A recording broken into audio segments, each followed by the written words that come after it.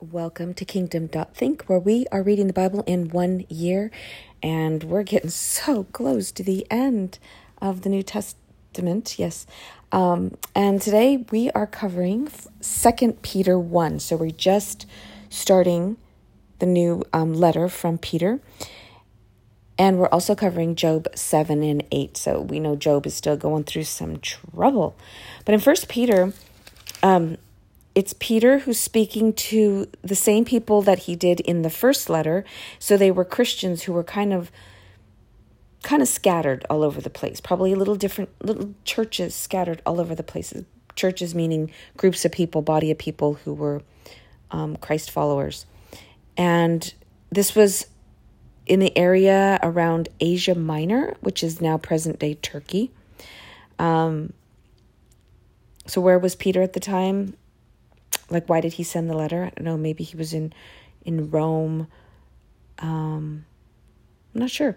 Okay, so what are we looking for in 2 Peter? We're looking for how to live in this current day with being alert to false prophets. I mean, there's lots of other great suggestions in how to live, but how to build up your own character so that you can discern people's words, so that you can understand the prophetic, so you can understand false teachings, basically growing in wisdom and character. So as we move on to chapter 1, or start with chapter 1, I'm going to read, let's see, I'll just start verse 3. His divine power has given us everything we need for a godly life through our knowledge of him who called us by his own glory and goodness. Through these he has given us his very great and precious promises, so that through them you may participate in the divine nature, having escaped the corruption of the world caused by evil desires. For this very reason, make every effort to add to your faith. So you have faith, right? But you're going to add goodness, and to goodness, knowledge, and to knowledge, self-control, and to self-control, perseverance, and to perseverance, godliness, and to godliness, mutual affection, and to mutual affection, love. So just to summarize, you have faith. Now you want to add goodness, and you want to add knowledge, and you want to add self-control, perseverance, godliness, mutual affection, and love. For if you possess these qualities in increasing measure, they will keep you from being ineffective and unproductive in your knowledge of our Lord Jesus Christ. But whoever does not have them is nearsighted and blind, forgetting that they have been cleansed from their past sins. So I like that part where it's increasing in measure. So when you get saved by faith, it's not like you're just plopped with all these things, but they will increase with measure to the degree that you surrender your days to God, you talk to God, you're in prayer, you're in the Bible, you're fellowshipping with the people, and you're listening to God's voice, and you're quieting the distractions so that God can speak.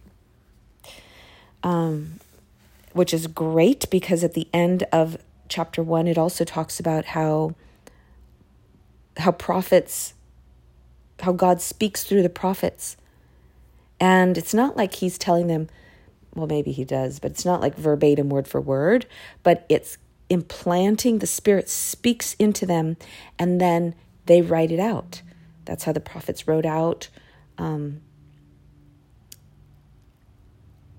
so you were able to see some of their character, some of their personality in their writing, even though the message was from God. Let's see. Okay, moving down to verse. Oh, Peter is just talking about how he was an eyewitness to the majesty of Jesus Christ. So more than anyone, Peter could say, look, I'm telling you what I saw. I'm telling you the truth. This is, and even heard. Not only did I see, but I heard. I heard God say, "This is my son, whom I love. With him I am well pleased." We ourselves heard this voice that came from heaven when we were with him in the sacred mountain. So he's proving what he's about to say. So that was 1 Peter. 2 Peter chapter 1. It's not a very long chapter. So then we're moving on to Job 7 and 8. Job 7. Oh, yes. Job is replying. You got to read the way Job speaks. I think you got to read the whole thing anyway, because I don't know. You'll feel a lot of different things. If only my anguish could be weighed. Oh no, I'm on 7. That was the other one. Okay. Do not mortals have hard service on earth? Are not their days like those of hired laborers, like a slave longing for evening shadows and a hired laborers waiting to be paid? He's talking about the anguish. You can hear the anguish in his writing. So I have been allotted months of futility, and nights of misery have been assigned to me. When I lie down, I think, how long before I get up? The night drags on, and I toss and I turn until dawn. My body is clothed with worms and scabs. My skin is broken and festering. My days are swifter than a weaver's shuttle, and they come to an end without hope. Remember, O God, that my life is but a breath. My eyes will never see happiness again. The eyes that now see me will see me no longer.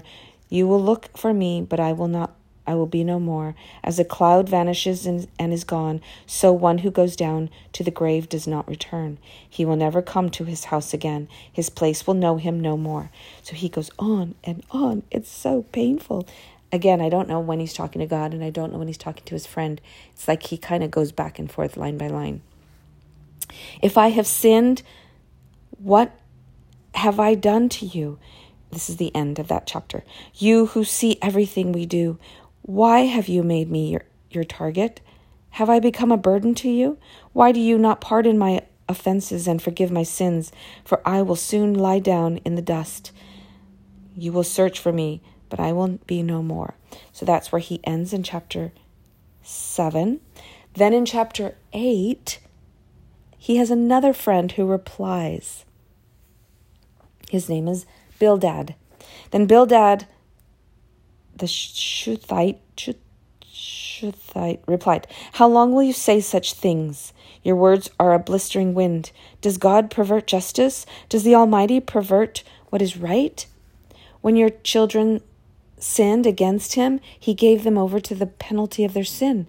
But if you seek God earnestly and plead with the Almighty, if you are pure and upright, even now he will rouse himself on your behalf and restore you to your prosperous state. Your beginnings will seem humble, so prosperous will your future be. So it sounds like he's encouraging, kinda. But they're humans. They're doing the best that they can. Quite brave. Speaking truth is always scary. And sometimes it comes out wrong. Sometimes you miss the mark. And then sometimes it's easier to just don't say anything at all. But how helpful is that? Or just stay away. But how helpful is that? It doesn't bring any resolution. It doesn't bring any healing. It doesn't help the friend who's suffering. But some people believe it does. Some people believe time will heal. I don't know. Sometimes it does and sometimes it doesn't. Surely God does not, I'm at the bottom of chapter 8. Surely God does not reject one who is blameless or strengthen the hands of evildoers. He will yet fill your mouth with laughter and your lips with the shouts of joy. Your enemies will be clothed in shame, and the tents of the wicked will be no more. So this friend is trying to encourage him to the best that he can. Okay, that was Job 7 and 8, and I'm not going to even go to 9 till the next episode, but Job will reply. It's always great when he replies. It's just great because he's passionate and he's colorful, and because we know that Job didn't do anything wrong, because we know the beginning of the story. We know that Satan went and said, Job only worships you because you give him all these things. God said, that's not true. Go ahead, find out if my servant Job is faithful. So that's why Satan did all these things. But God said, but don't kill him. I don't know, you can have an opinion about that too. Okay, my friends, this was Job 7 and 8 and 2 Peter 1. Go back and read, see what you think. Have a great day.